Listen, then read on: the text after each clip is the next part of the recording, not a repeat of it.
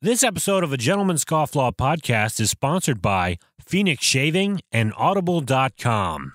You are listening to the Gentleman's Scofflaw podcast. Listener beware. Rise and shine, the liquor store is open. I ain't got time for moping. I best be on my way. Well, I still got time to save my reputation. Time to go day drinking in this dirty little town.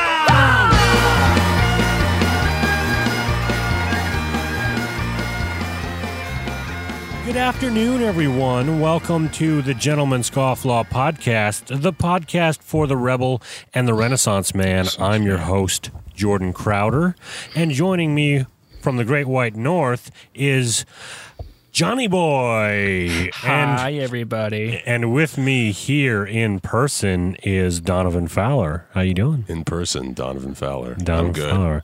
I'm real swell. We're doing a little something different this episode. I don't know if you can hear, but we are outside. We're about to grill some burgers because it's 4th of July weekend. Happy 4th of July. And actually, it's also Canada Day this weekend, which we'll get into that in a second. But let's do some housekeeping here, all right? What are you drinking there, Donovan? I'm drinking a Brew or Die Blood Orange IPA from 21st Century Amendment, or no, not 21st Amendment Brewery. All right. And I don't know, I've heard good things about it. I thought, why not go patriotic? All right, that sounds good. I'll join you in that. Let's crack them open right now. I like that it's got Mount Rushmore on the cover. Yeah, you got. I'm sticking with my George and my tested and tried, tested, and true Stella Artois.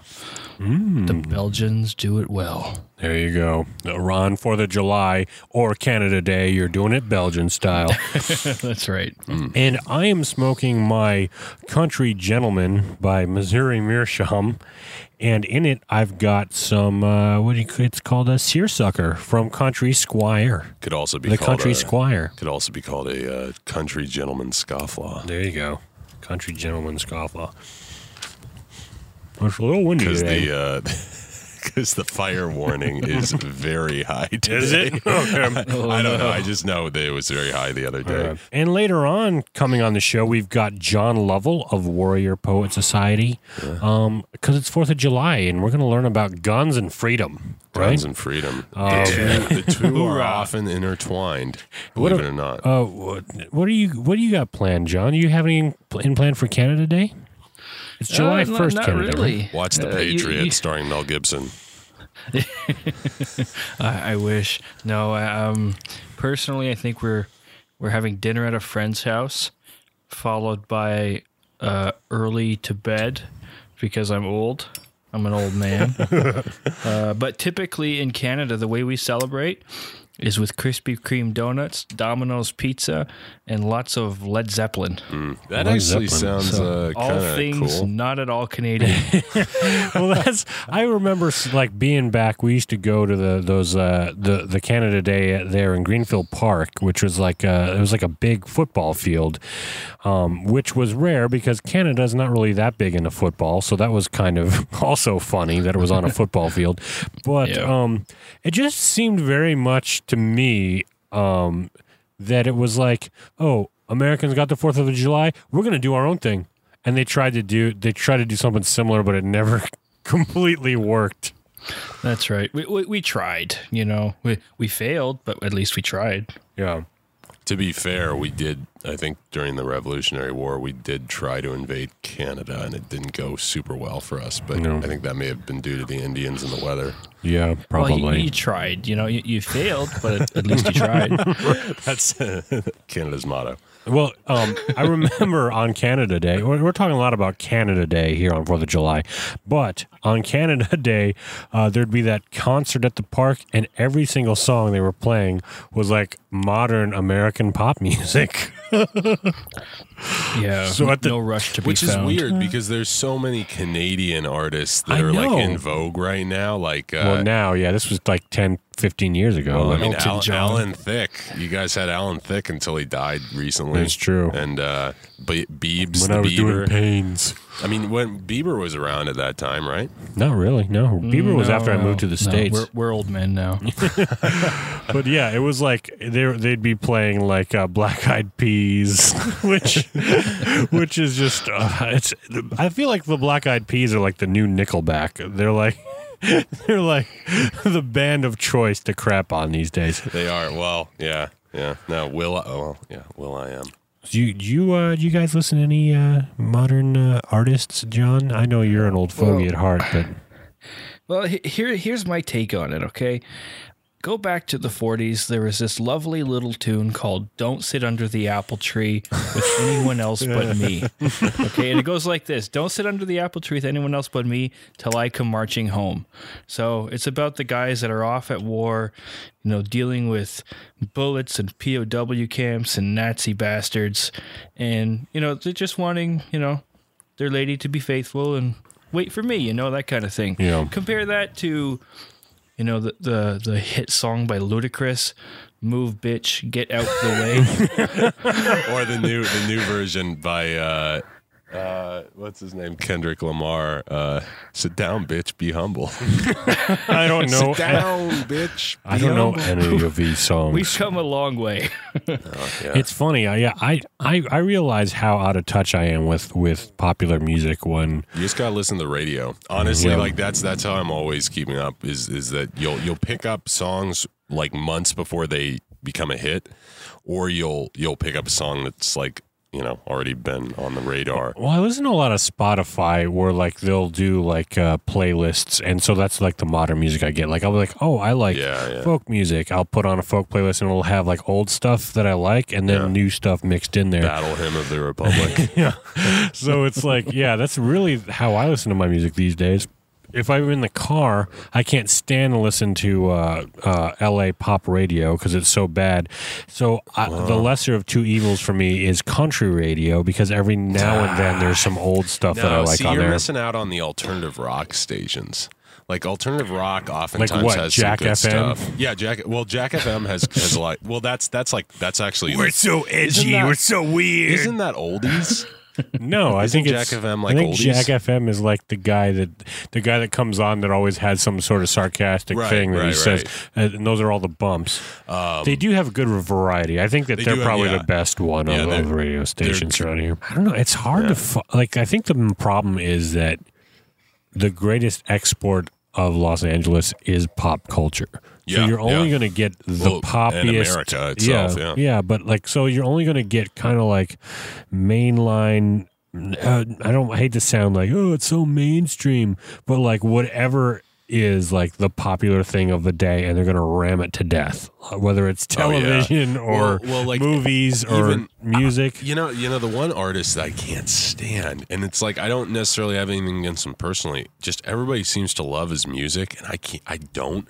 Ed Sheeran, with that whole like, oh yeah, he's a lot of people's wedding songs. I think I'm sure he is. Wedding songs are always like I'd love to do like a documentary, like doing like covering 6 weddings and like just the wedding songs, and then interviewing the people like 10 years down the road and being like, what do you think of this song now? Like, what do you think of John Legend's All of You? Now, I'm sure they'd be fine with it. What was your wedding song, John? Yes. Wait, I Like the Way You Move. Hey by Outkast. What was yours? Mine was. Why don't you tell me? What was it? You first, because I beat you already. Mine was I Melt With You, but it was a slower covered version by Nouvelle Vague of the Modern English song. No, I win. What'd Sam you get? Cooke, Wonderful World. Oh, that's a good one. Mine is going to be Move, Bitch, Get Out of the Way. Oh, all right, and that takes us to a segment called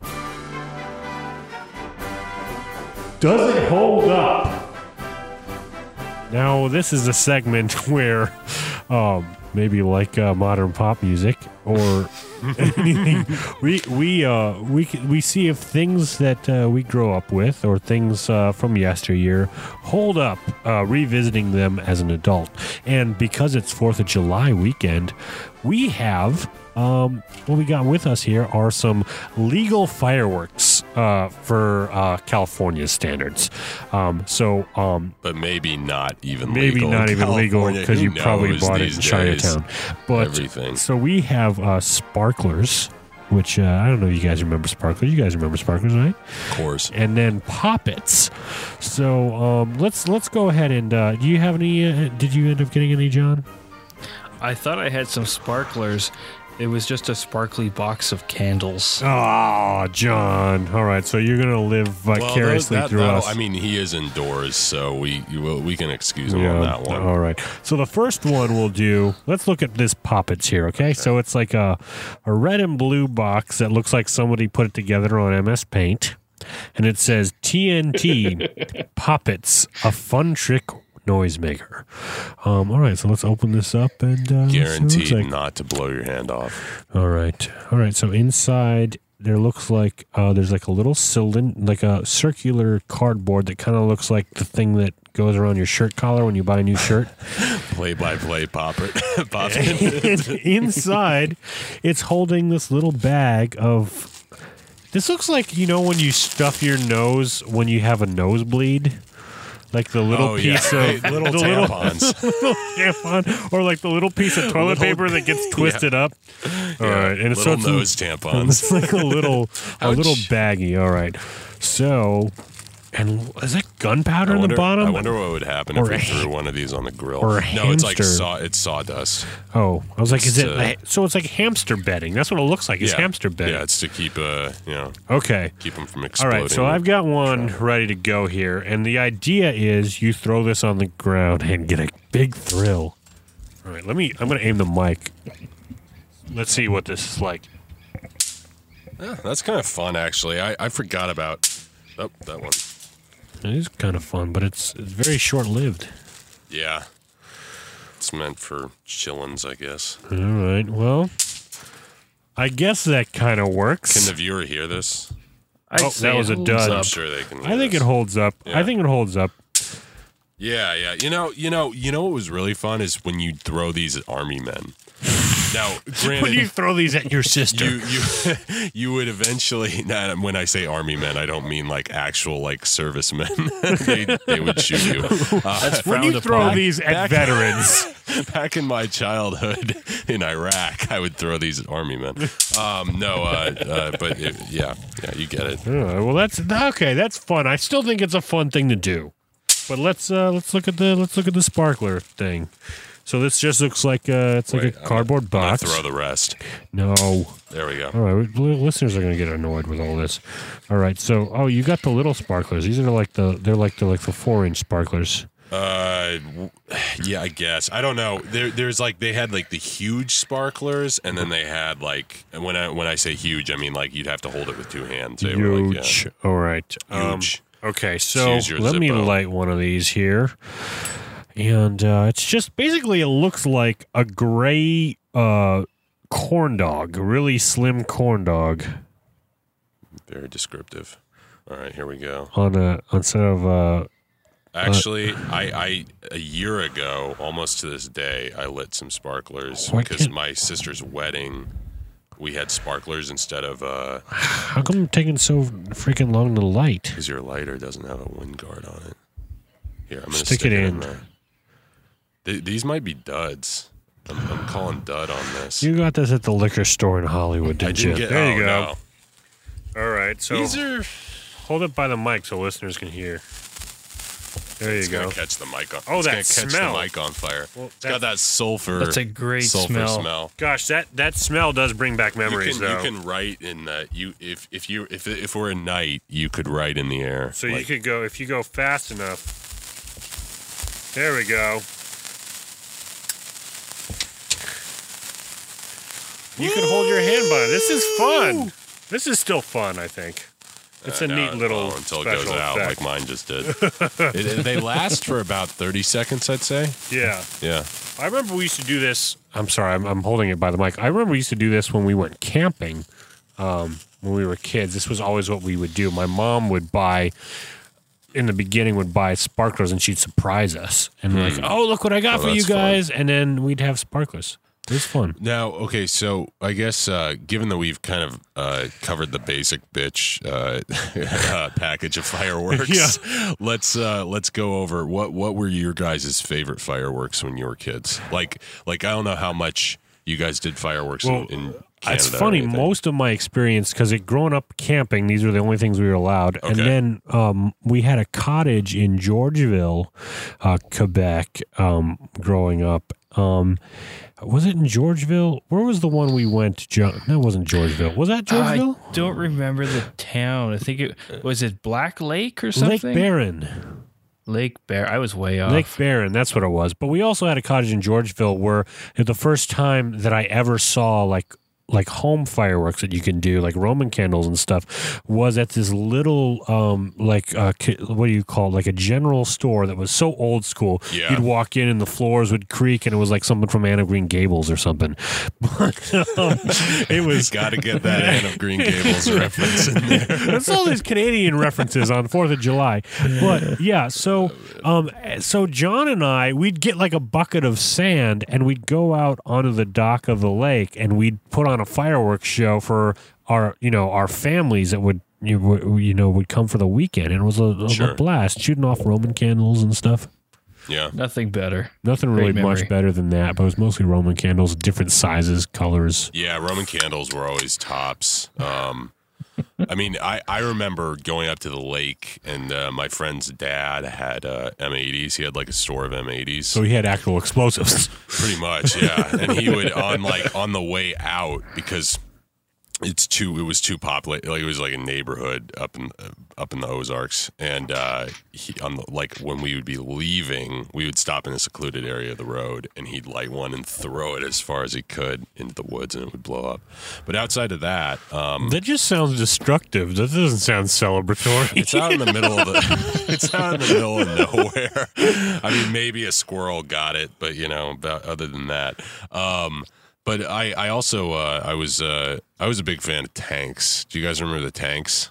Oh wait, what? Where you lit the little fuse on the back, and it would sputter forward. It was almost like a sparkler, like kind of jet on the back. Yeah, those are cool. And then it would stop, and if you put something in front of it, it would shoot out sparks in like a really long stream, and it would burn the hell out of what.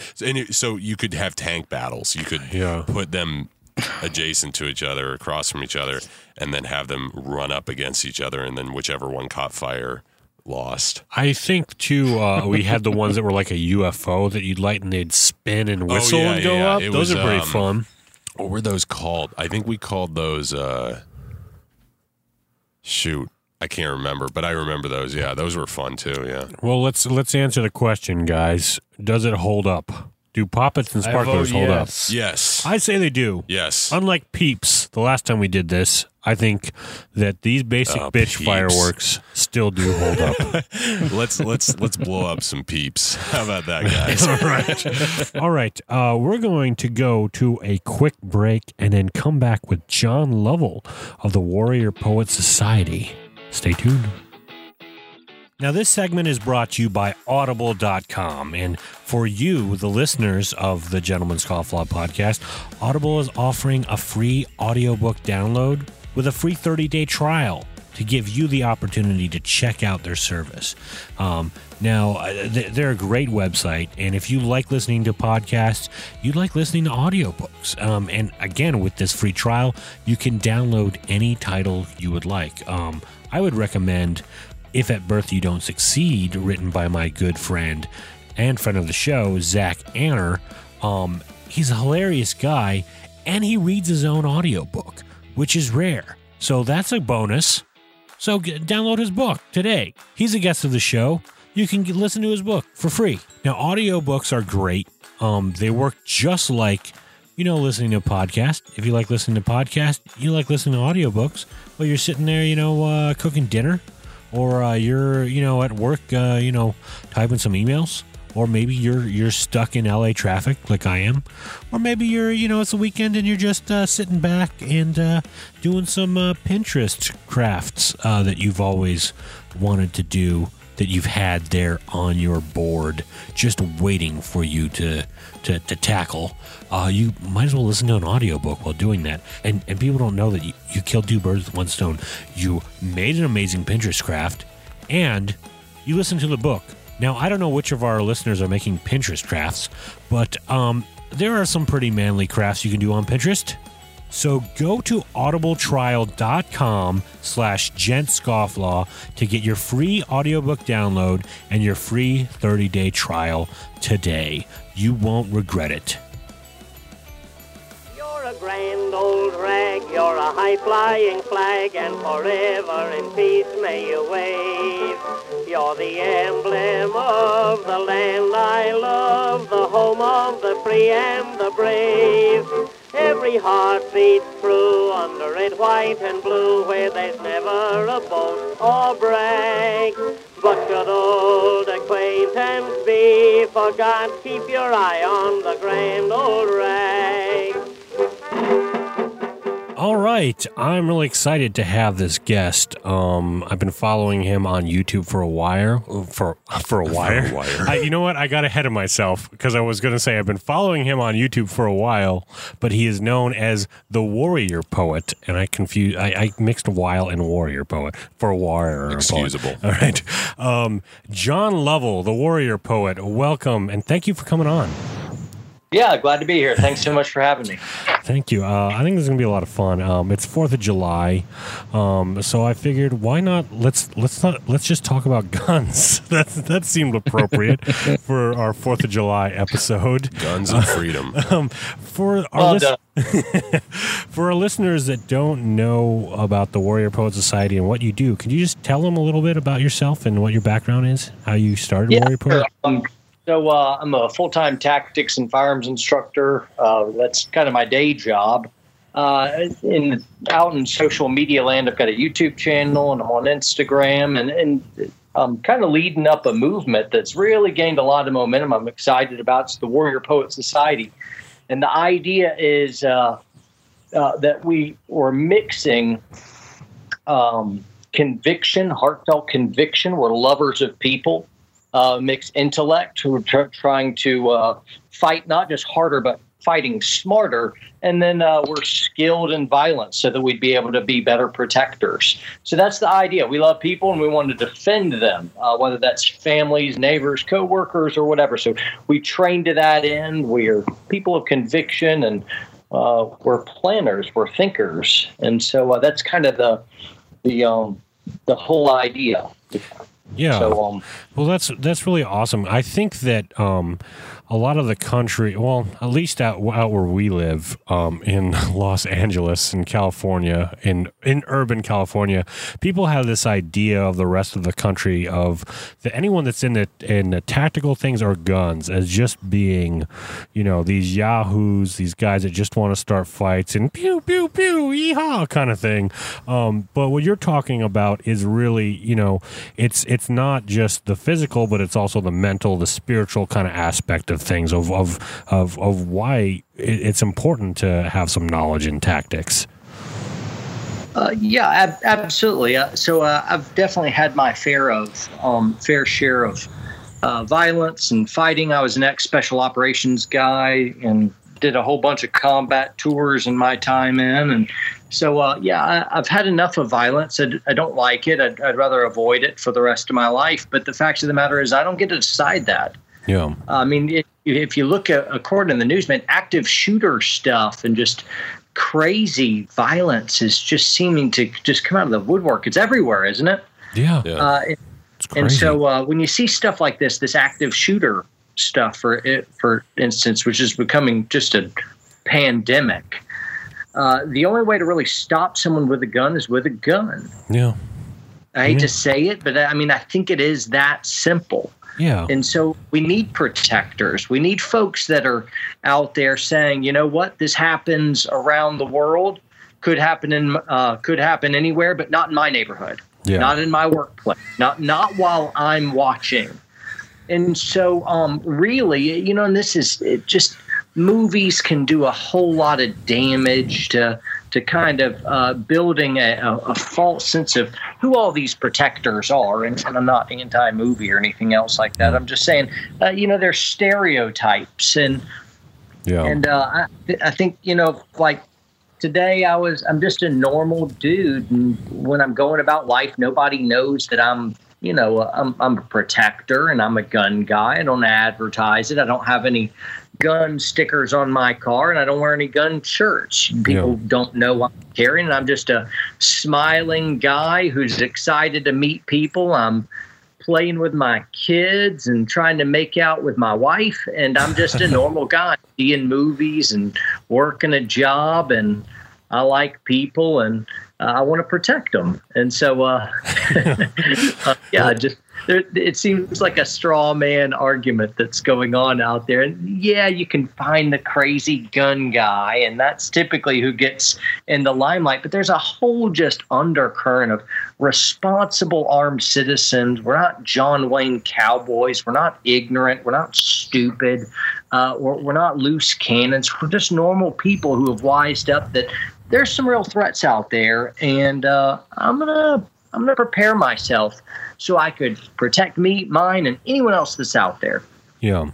Well, it's like we were talking about this earlier on another episode. Like, there's this idea of like, oh, I'm not into guns or I'm not into violence, but it's like you really can't take that stance if you're not yourself capable of that. You know what I mean? Because it's like it's a matter of being able to control violence and to have restraint to be able to protect it and protect the people you love and know when to use it when it's appropriate. And I feel like that's what's missing. Yeah. That's good, man. It's also I find like in your stuff, you talk about situational awareness and the sort of mental discipline to be able to keep that up. And I read a quote from General Mathis recently saying, like, what is it? It's like you have a plan to kill everybody who's in the room with you, even though, obviously that's not your intent. But like if things go south, like you always have to be on the ball. When it comes to bad people doing bad things. Yeah, and my dad always said, he's like, always called the gun the great equalizer, right? Because it doesn't matter what your size is or what your sex is. If you're weaker or than a bigger, stronger person, the gun is, makes everything very even very quickly. Sure. And I think a lot of people, they seem fair. At least up here, I'm in Canada, so it's a very different culture up here. And there's this undercurrent of they're very naive about it, and the whole that's the word. So I'm going to have to practice that one. It's a tough one. So the whole idea of I'm not into guns and violence and such. That's fine, but the bad guy coming down the street is, and what are you going to do? And they can't answer that. That's right.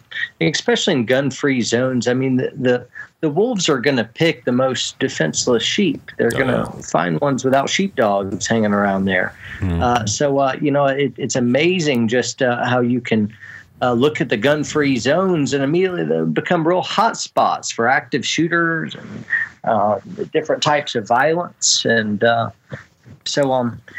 anyway, I think the data's out there. It's more of people really just want to believe what they want to believe. And what do you think is the biggest misconception that people have about, firearms, owning firearms? I'll tell you a fun story. Awesome. We love stories here.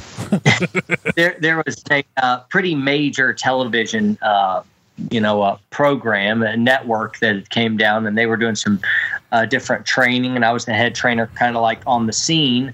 And these folks were from California, like yourselves, but they were very, very anti-gun. everything about them screamed anti-gun. They didn't like it, and they really just, I mean, here I am. I'm a professional gunfighter. That's what I do. That's what I teach for a living. And so I could tell that they really were standoffish, and they warmed up pretty quick. I was a real nice guy, but I did become a little bit of a bully in one area. That's when we were out on the range, and we're doing a little bit of a documentary type style thing. Yeah. And I just insisted that they shoot a gun. And so I brought out a little silent 22 I oftentimes carry. Little silence 22 caliber semi-automatic pistol. And I really bullied them into shooting it just because I knew they'd have a great time, and I thought it'd do so much to just kind of reach across the aisle. And the first guy who reluctantly grabbed the pistol shot one round, and I watched his whole demeanor change. He loved it. He adored it. He went through an entire magazine and looked at me for another one. And then everyone got involved, and everyone shot it, and a lot of it's just, you know, the gun crowd comes from such a wildly different side of the fence that neither side can really imagine what the other one is like, and where we can't imagine the differences. We can't imagine there'd be a commonality. There'd be the human element. And anyway, we really just kind of bonded. And after that, it's kind of like all animosity and pretensions just dropped off, and we're all just kind of friends and laughing and cutting up. It was pretty cathartic across the board. But anyway, we had a great time. So I'm from Canada, so my experience with guns up to like 4 years ago was nil. And my wife's uncle lives down in Florida, and we went down to visit. He brought me to the shooting range for the first time. It was my first experience with any kind of gun, and I was so excited I got a nosebleed. That's awesome. That's awesome. That's pretty cool, man. Oh, man. I got to leave that in, John. That's a great story. Yeah. I mean, I feel like for a lot of people that are, anti-gun, they have their reasons, but a lot of them have never actually, fired one and actually been able to handle them. So there's like this fear of guns, but really when you're with it and you learn to respect it and how to use it, the fear goes away. I know I was that way. I mean, I originally used to live in Canada. I moved to Texas before I moved out to California, and my father-in-law showed me how to shoot in the backyard. It was just in the backyard in Longview, Texas, where, nobody cares if you're shooting. Your neighbors don't care if you're shooting in the backyard. And I was like, oh, this is what it's like. It's not really at all what I thought it would be. It doesn't sound like I thought it would. It doesn't feel like I thought it would. But it definitely, you feel more confident afterwards. Yeah. No one died. No ninjas jumped off the roof to assault you. You were changed. It just pop, pop, pop. That was kind of fun, and off to the on with the rest of your life. It wasn't that big of a deal. Exactly. For people that are getting into guns, because I don't own a gun yet, but I'm looking to get something. Where does one start? For home defense, what do you think if somebody's just is thinking about getting a gun for home defense, where do you think is a good place to start in terms of what they should get and what they should look for? Yeah, not all guns are created equal. What I want to do is, if somebody's just completely doesn't know anything about guns, and a lot of times people feel unsafe, and so they'll just go buy a gun, and then they'll walk into a gun shop apprehensive. There's 1,000 options, and really they're at the mercy of whoever is behind the counter. And whoever's behind the counter may tell them, I've heard a whole bunch of weird stuff. These aren't pro shooters. These aren't tactics and firearms instructors. They're guys working a retail job, and the unit happens to be firearms. Yeah.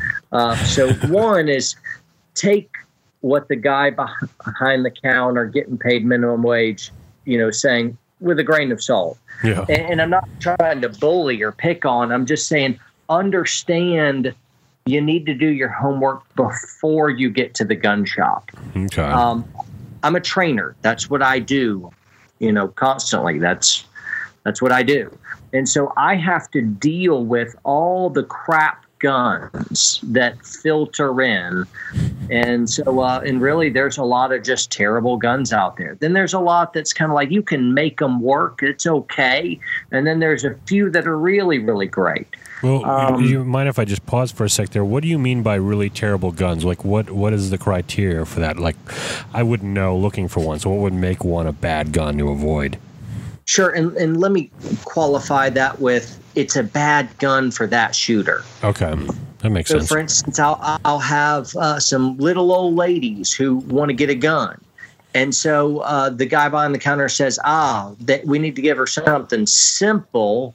I really like this 357, snub-nose revolver, and it's really light, so she can carry it in her purse. 357, lots of knockdown power, and it's simple operation. And meanwhile, what they don't realize is, that trigger has about a 12-pound trigger for that particular gun, meaning her arthritic fingers can't even pull the trigger. Wow. Thanks a lot. But she can't even shoot it.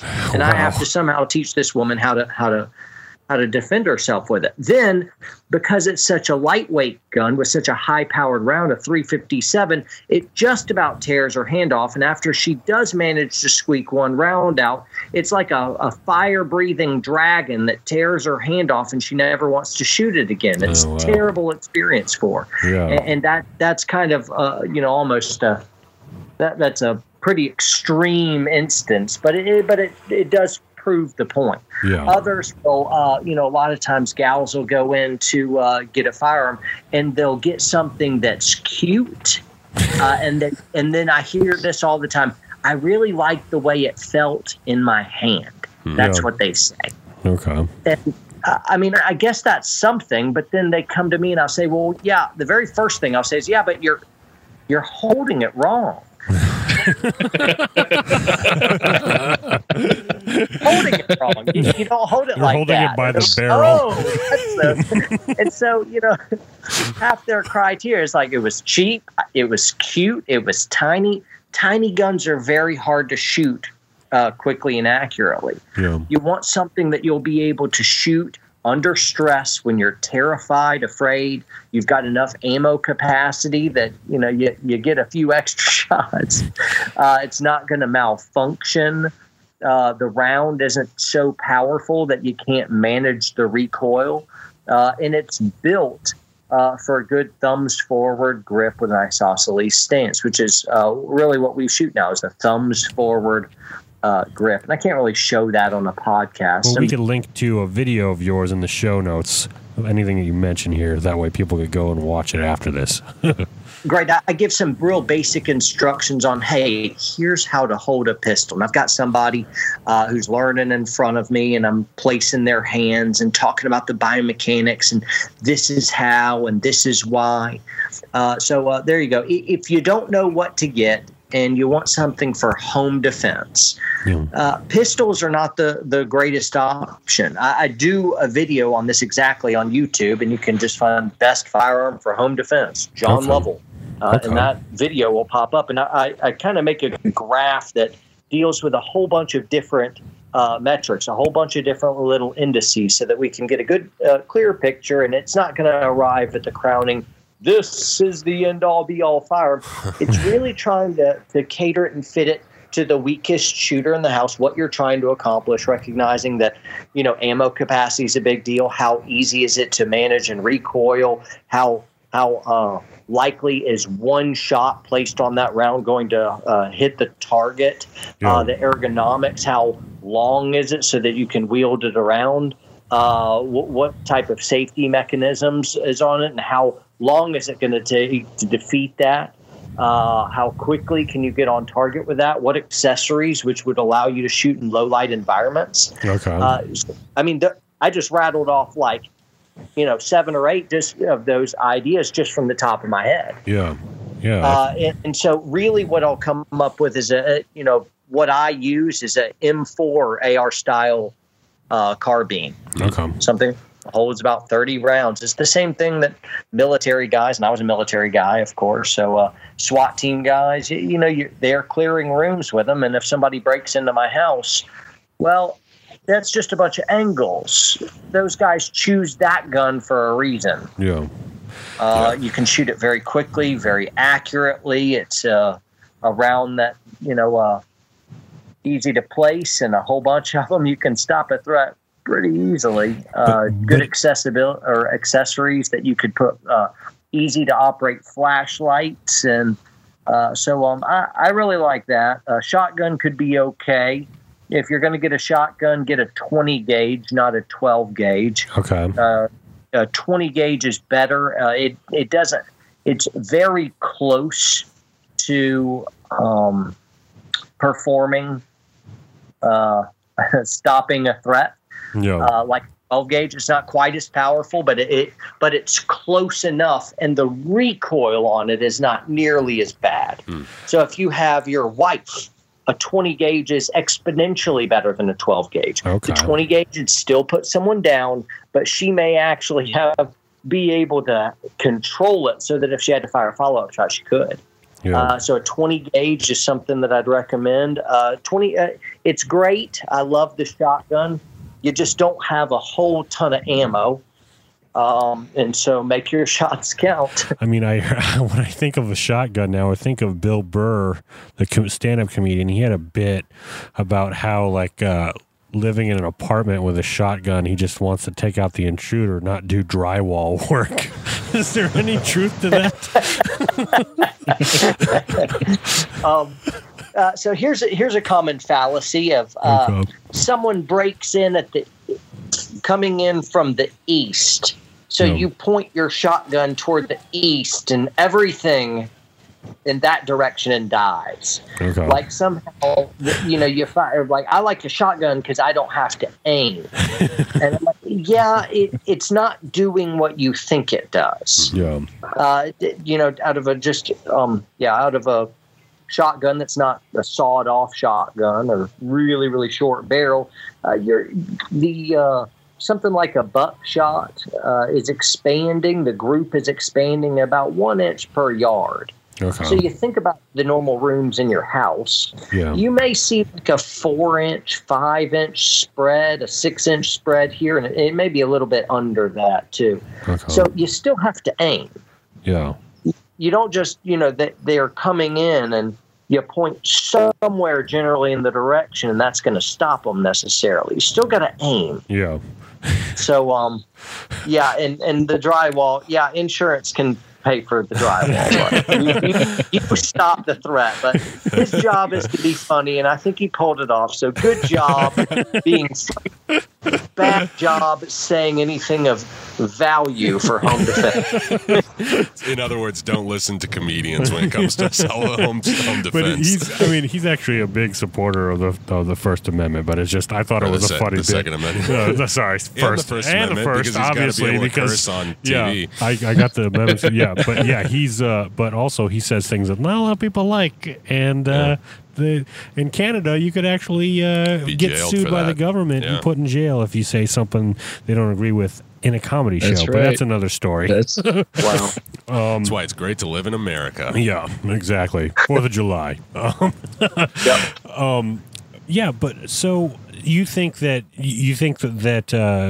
for conceal and carry, then what would be the best thing for somebody starting out and doing that? Obviously, we can't do it in California. I can't do it without permission from the sheriff for something, the county sheriff. Yeah, California's tough. In Texas, my adopted home state, everybody carries there. Yeah. Sure. So Glocks are amazing guns. The price point's low. The reliability is amazing. Resale value, it's a fantastic gun. It seems like every pro instructor I run into, guess what they're shooting? Glocks. All the world champion competitive shooters, they're usually shooting Glocks or Smith & Wesson M&Ps, another great gun. I love Glocks, and that's what I carry. I got a bunch of them hanging around the house, and I carry a Glock 19 on me every day. A Glock 19 is a 9mm. I highly recommend a 9mm. 45 is out, 40 is going out. 9mm is standing the test of time, and that's what everyone's flocking to. Now, some of your listeners just clicked off as soon as I said that. If there's anybody in your old alma mater, home state of Texas, I think just committed blasphemy, but really it's not about a slightly bigger round. 9mm advances in 9mm technology. The round is expanding to something that comparable to 40 and 45. It's smaller, but it's comparable, truly. And it has far less recoil. So anyone that can shoot a 45 could shoot a 40 caliber faster and more accurately. Okay. Anyone that can shoot a 40 caliber, could shoot a 9mm faster and more accurately. And it's not about a slightly bigger bullet. Okay. It's about the placement of the round, which is everything. Right. And so I highly recommend a 9mm. I can handle a big round. Yeah. I choose the 9mm, and guess what? All my instructor buddies choose the 9mm. All of them for the next generation. And there's a few exceptions here and there. But, okay. So the Glock 19 is a 9mm. It's kind of a mid-sized gun. If you wanted something smaller, I would recommend the Glock 42 or the Glock 43. Okay. Both are fantastic. They're subcompact. They're very small guns. I don't like recommending really small guns, but this is something that is small enough that you could really still fight with and defend with if you had to. Yeah. So that's what I got for my wife. She's got a little Glock 43, which is a 9mm, and then there's the Glock 42, which is about the same size gun, and the wives will love it. They'll look at that and be like, wow, that's I can actually carry that in my purse. I could carry that on me. Not in California. Does it come in pink? In California, they'd be like, people actually carry these things? Yeah. Why? Yeah, I know. Watch the news. We'll watch the news. I know. People are so afraid of it here. I even went to an improv comedy show where they were somehow they got into guns, and all the guys were talking about guns, and you could tell none of them had ever fired anything and had no clue what they were talking about. And it was actually kind of sad to watch. Like, oh, these are the people that are writing our TV shows and directing our movies. Well, like you said, it's like there's a lot of misconceptions with firearms that are spread by like Hollywood in particular, like the whole like myth of, if you drop it down like a flight of stairs, it's just going to start going crazy and kill everybody in the room. It's like very rarely. I think that was a Simpsons episode. Yeah, or but like it happens in action movies where a guy drops his gun and it goes off all the time, and like it's it's what was that one? It was an Arnold Schwarzenegger movie. Oh, it was True Lies. True Lies. True Lies. Yeah, there we go. Killed everyone. What's the name of that guy? Jamie Lee Curtis. Was that her? Yeah. I mean, scene. It makes for a great scene, and of course, like, you shouldn't take movies seriously, but at the same time, like to quote another movie like Witness, where Harrison Ford plays a detective and he's hiding out with the Amish, and he's like showing the little boy the gun, and he takes the bullets out and he says, okay, now it's safe to touch. Like, it's harmless. Like, it's not going to do anybody any harm unless you get your finger caught in the, in the ham between the hammer and that would be an owie. That would suck. Yeah, but yeah, I mean, it's that sort of thing where Hollywood did about like an about face. Like, it used to be like Shane telling little Joey that it was a tool and that it's all about the man behind it. But now it's like the gun itself is the most evil thing on the planet. Yeah. So it's it's too bad. Yeah, definitely. So for instance, my Glock that I carry, Glocks have multiple safeties with different safety redundancies that are built into the design of the gun. So I can take my gun loaded. There's no like really external safety switches on. It's all kind of inside the gun. Inside the fire control system. I can take that loaded gun and throw it at the wall 1 million times and it will never go off. It's drop safe.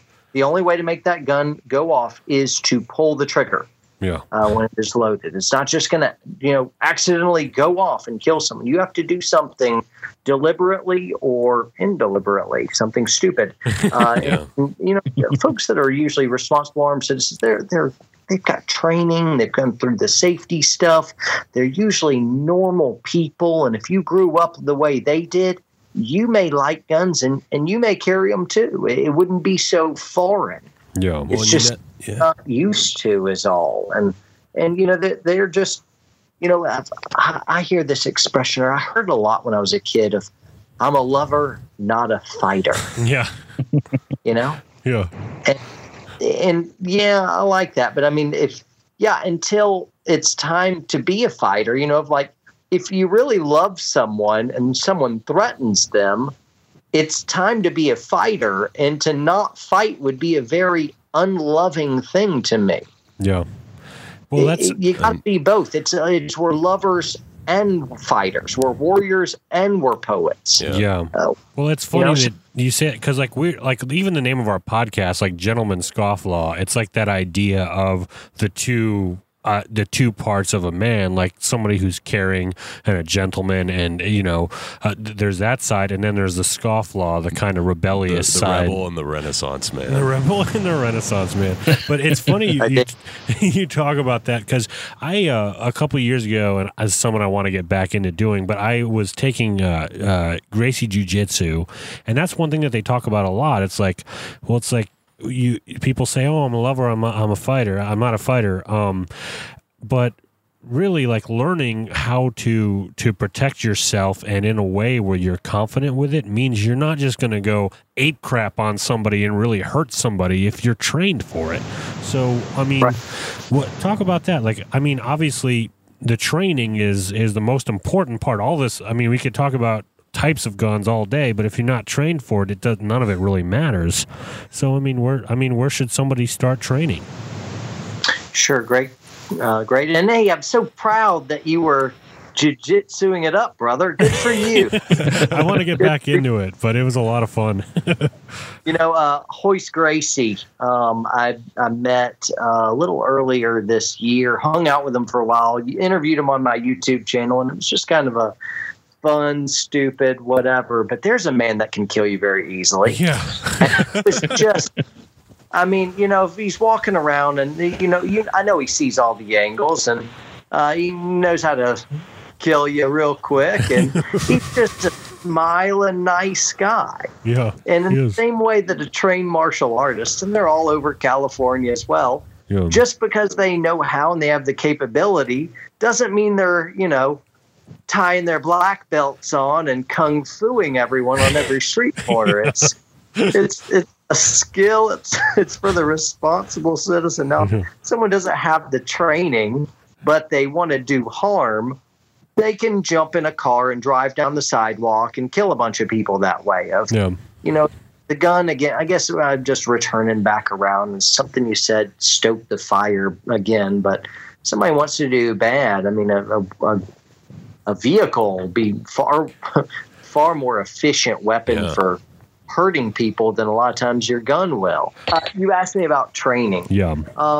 You know, training's my deal. That's what I do. Yeah. And so obviously I'm going to be pretty picky about it. What I'm looking for good training, somebody who understands the entire fight. I'm not a sport shooter. I'm not a hunter. I train people to win violent encounters. Train the good guys. Yeah. So, you know, you got to have, you know, you can't be a felon or anything to be able to train with me and be a U.S. citizen and prove that. And, you know, so anyway, but I guess what I'm looking for is, all right, first let's pick a good gun for you. You're not going to know how to pick that. Here's some options. What do you like? Good call. Go with that. Now the next thing is, this is how you hold the gun. This is how you stand. Here's your fundamentals. Here's trigger control. A lot of people don't realize how ridiculously hard pistol shooting is. Yeah. For instance, I trained a couple that owns a restaurant locally, real sweet couple. And after a couple hours, I was able to actually get them to be able to hit the targets. Wow. And that's not uncommon. You think you just go out, but because of bad trigger control and improper grip and anticipation of the shot, it's very common for people to just completely miss the target over and over. And that's when they're taking like careful aim. Well, this couple got excited and I wanted to show them something. I said, okay, you're hitting the target. Now let's do something different.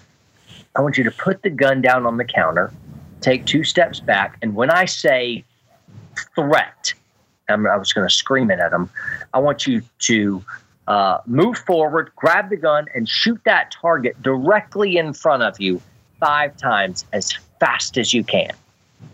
And here's the guy who had just done pretty decent on the target, shot 5 rounds as fast as he could at the target that was literally right in front of him. Would you like to guess how many hit the target? None.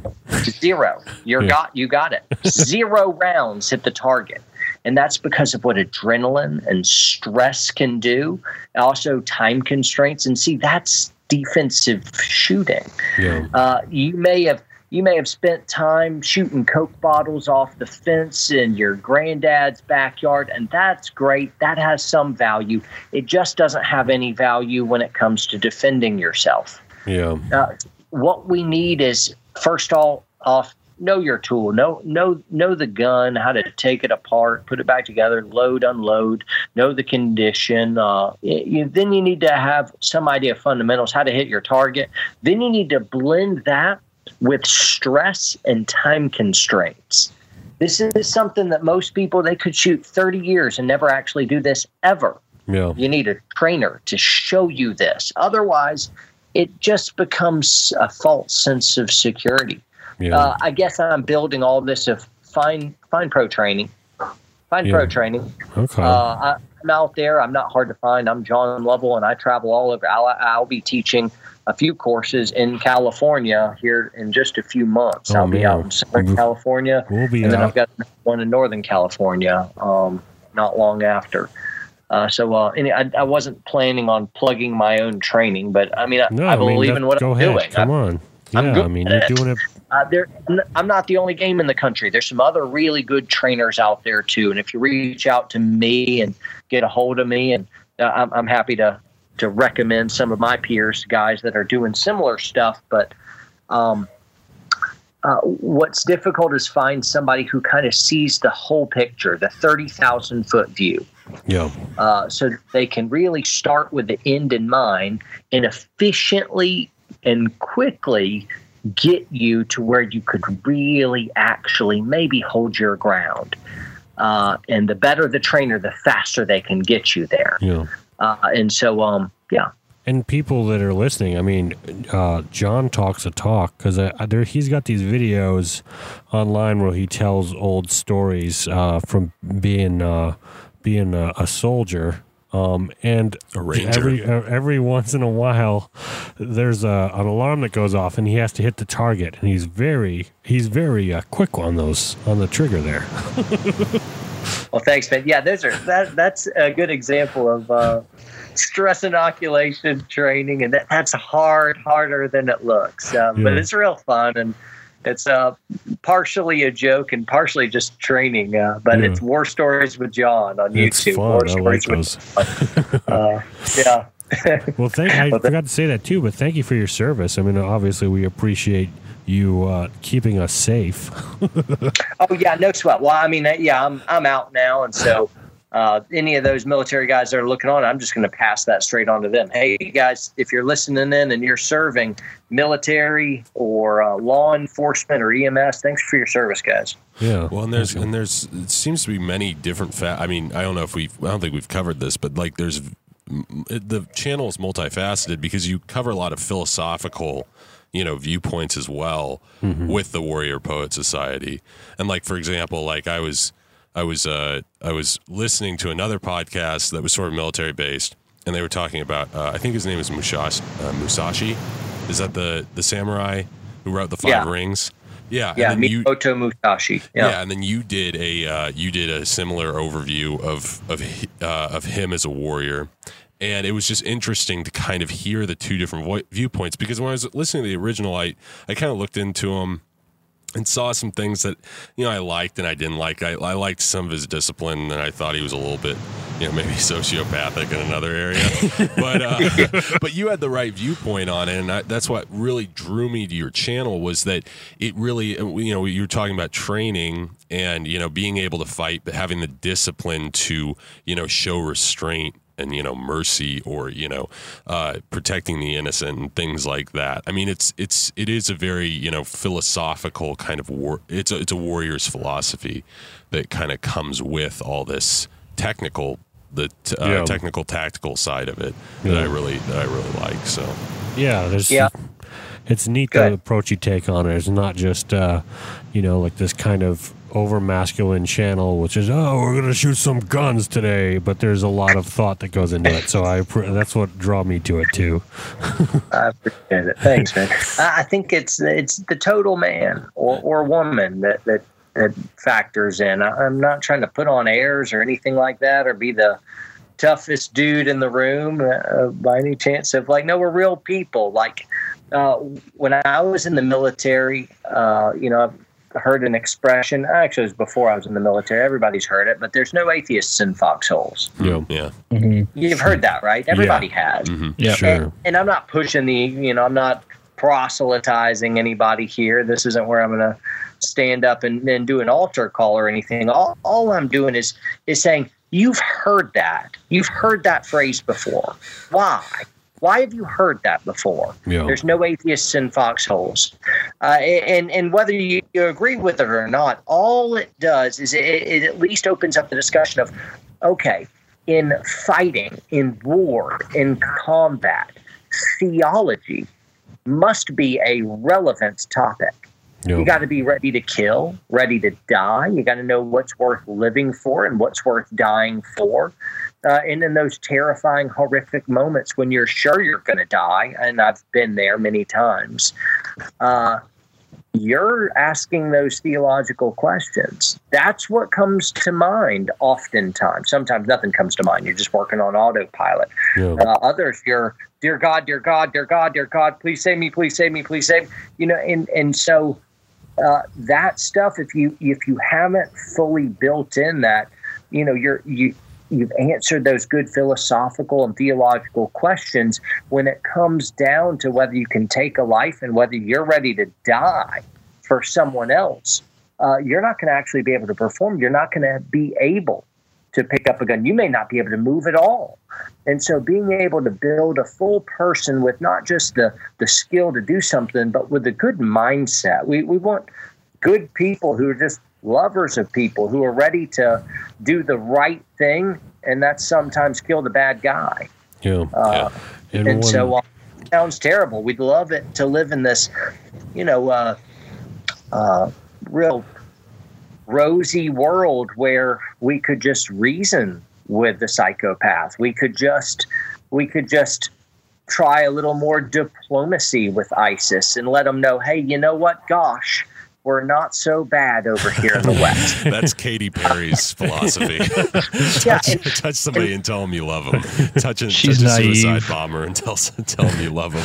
Well, I've watched enough Walking Dead to know when the fit hits the shan that those are the guys that are the most valuable in that situation, are the good guys that are able to do what needs to be done. Yeah, man, definitely.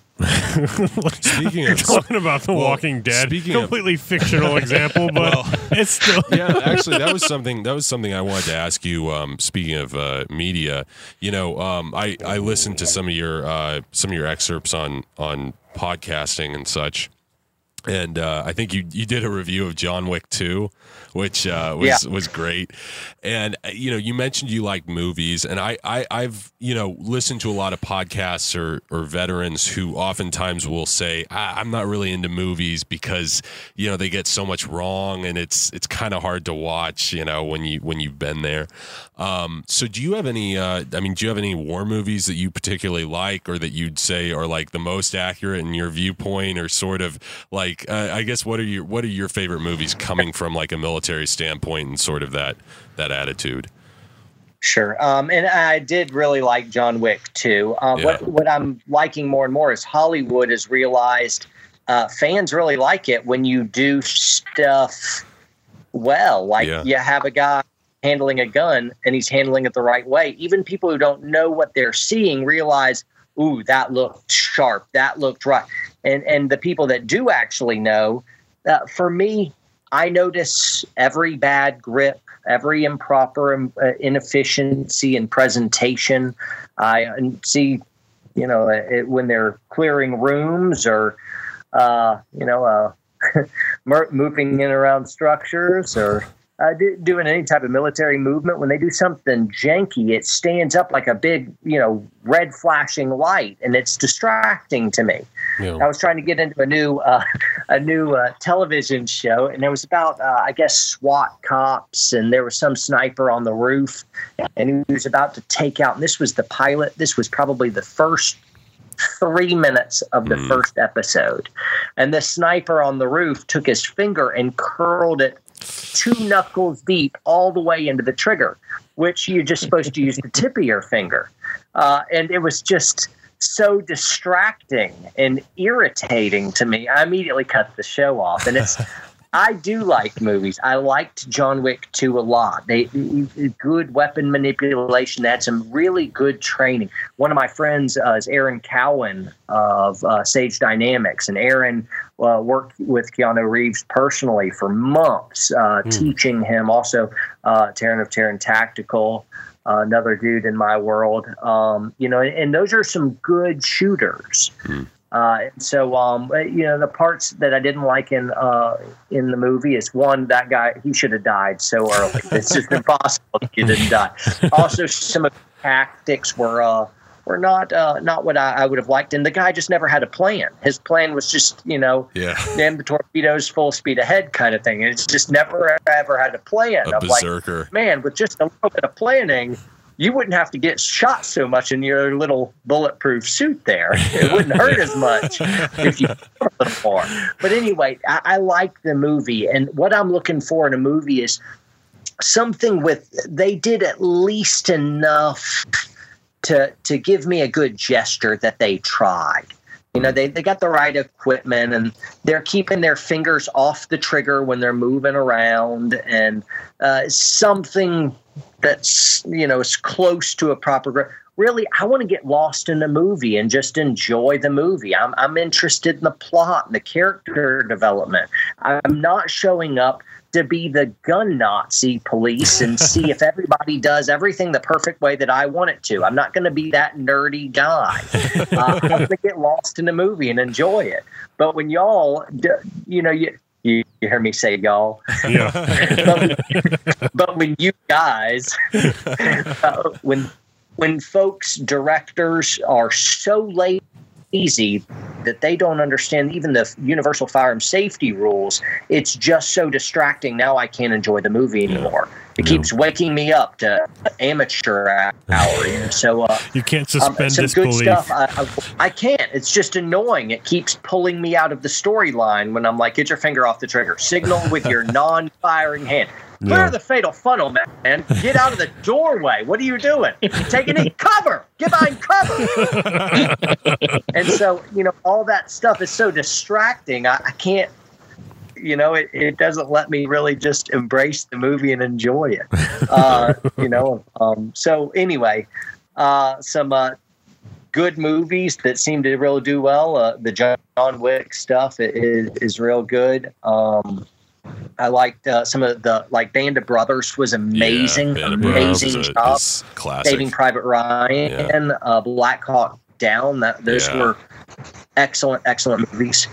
And just I'm noticing some actors will have better consoles. I'm noticing Tom Cruise is moving pretty smooth with the gun these days. Yeah, he's doing good work, and I don't want to like Tom Cruise. I think he's a pretty disciplined guy for selfish reasons, but I think he's pretty disciplined. That's why he's probably getting that done. Liam Neeson does, okay.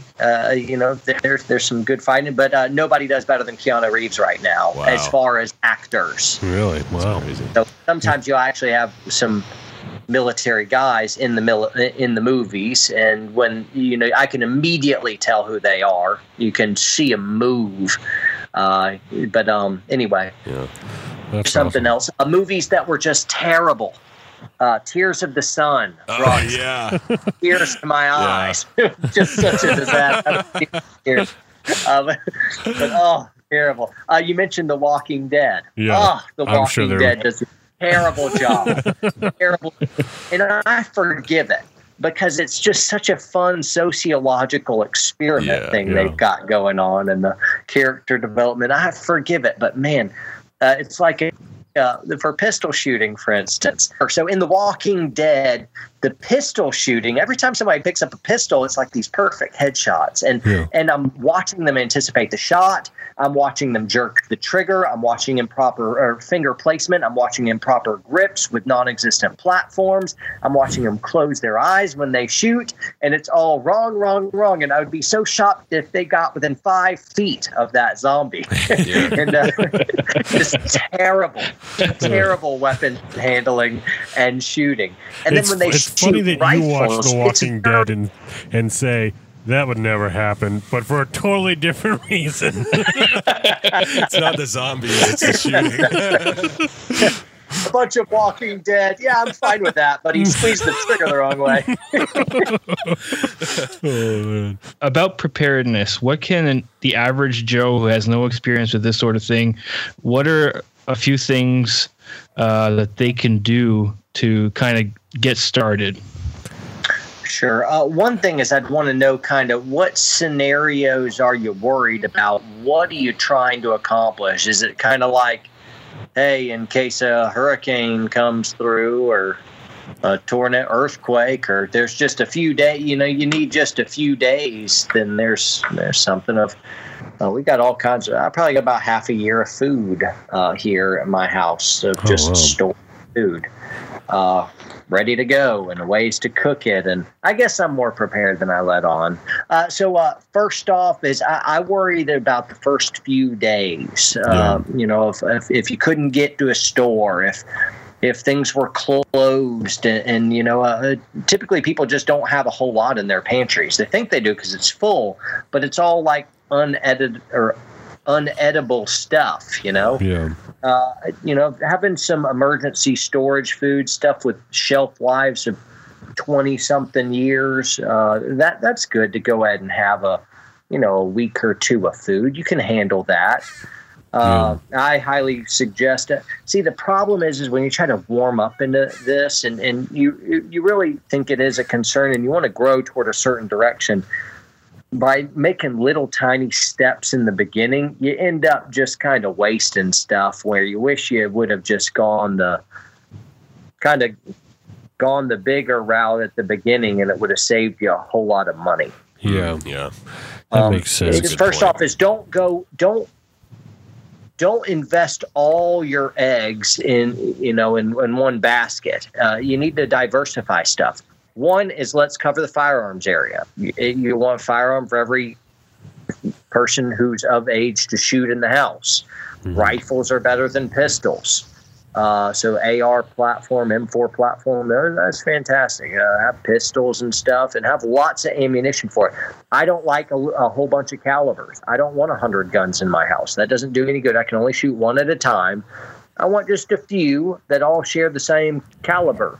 So I can stockpile just a few calibers, not a whole bunch of calibers. Yeah. Then let's see, food. You'll want water.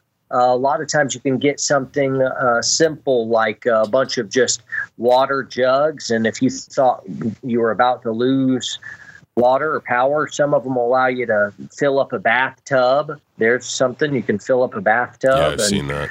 Have water there, and then you can filter that water.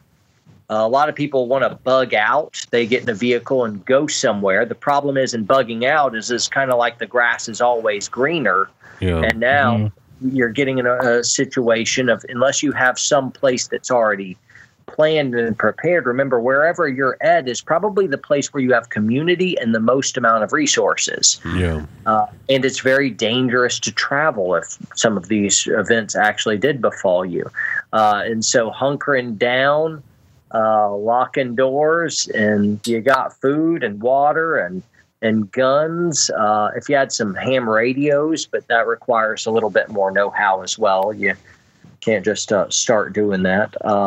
And some type of power source, a generator, that's could be pretty pricey, expensive. So I guess a lot candles and propane stoves so that you can cook. flashlights with lots of batteries. That kind of stuff could at least start getting you in the right direction. No, I'm thinking about how much that's going to cost. in like a survival type situation, like if the apocalypse happens, how important are booby traps? Yeah, I'm probably gonna skip that one. Most booby traps are illegal. I mean, sorry, I can't actually.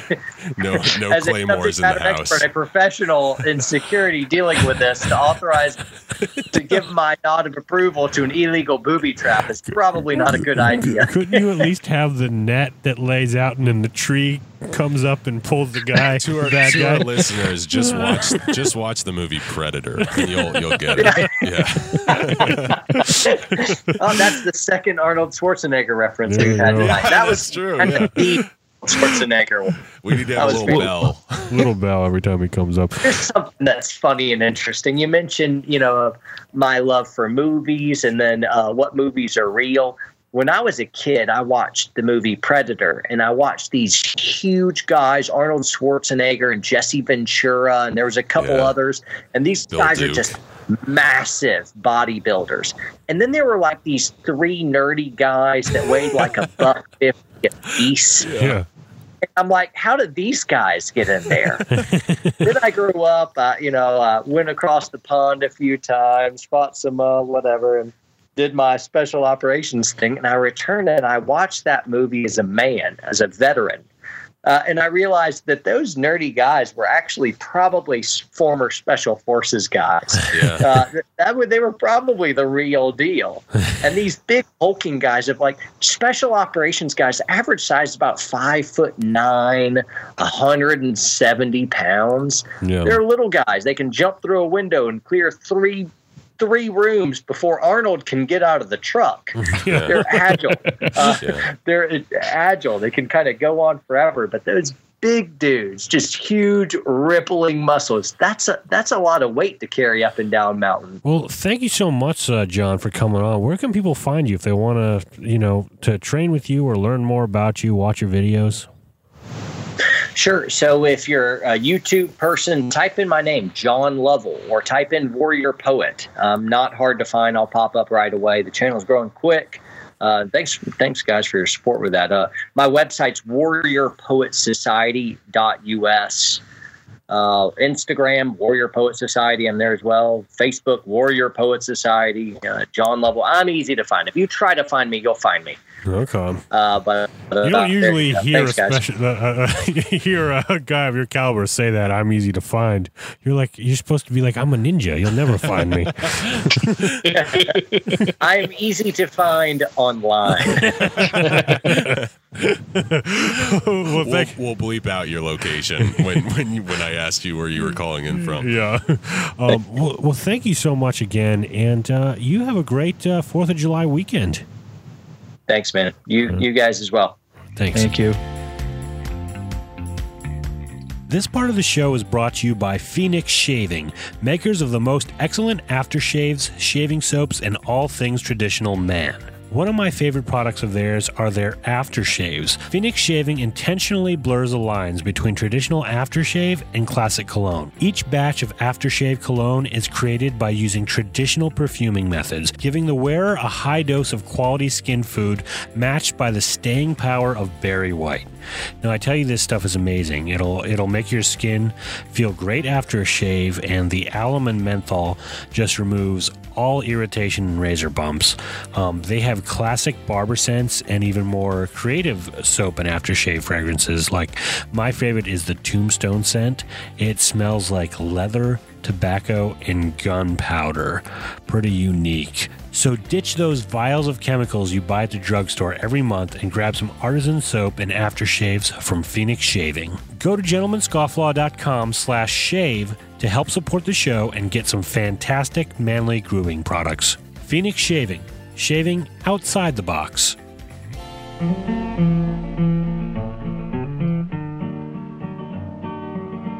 This land is your land, and this land is my land. From the California to the New York Island, from the redwood forest to the Gulf Stream waters, this land was made for you and me. All right, that was a great segment again with, another great segment. I'm just tooting our own horn. We just got great segments here. Another great segment brought to you by the Gentleman Scofflaw Podcast. With John Lovell. And we're going to go to that course, his shooting course. I would love to. That It'd would be a lot of fun. My delight. So anyone in the SoCal area that wants to join us, we'll get a group together and go shoot together. But please don't shoot me. All right, we're getting towards the end of the show, and you know what that means. Somebody won something. Somebody won something. All right, let's get a drum roll, guys. I'm just gonna throw the burgers on, and I'll be your drum roll. And the winner is Italian Classic Shaver. Italian Classic Shaver, you are getting a Cavendish aftershave and cologne, courtesy of our friends at Phoenix Shaving. And that's it for this week, guys. We're about to grill some burgers here. Here you go. Throw that burger on the grill there, Donovan. There we go. All right. You guys, our Canadians up in the Great White North, have a great Canada Day. And, of course, have a great Independence Day weekend. John, you are a gentleman in scofflaw, my friend. Happy birthday, Merica. Donovan, you are a gentleman and a scofflaw, my friend.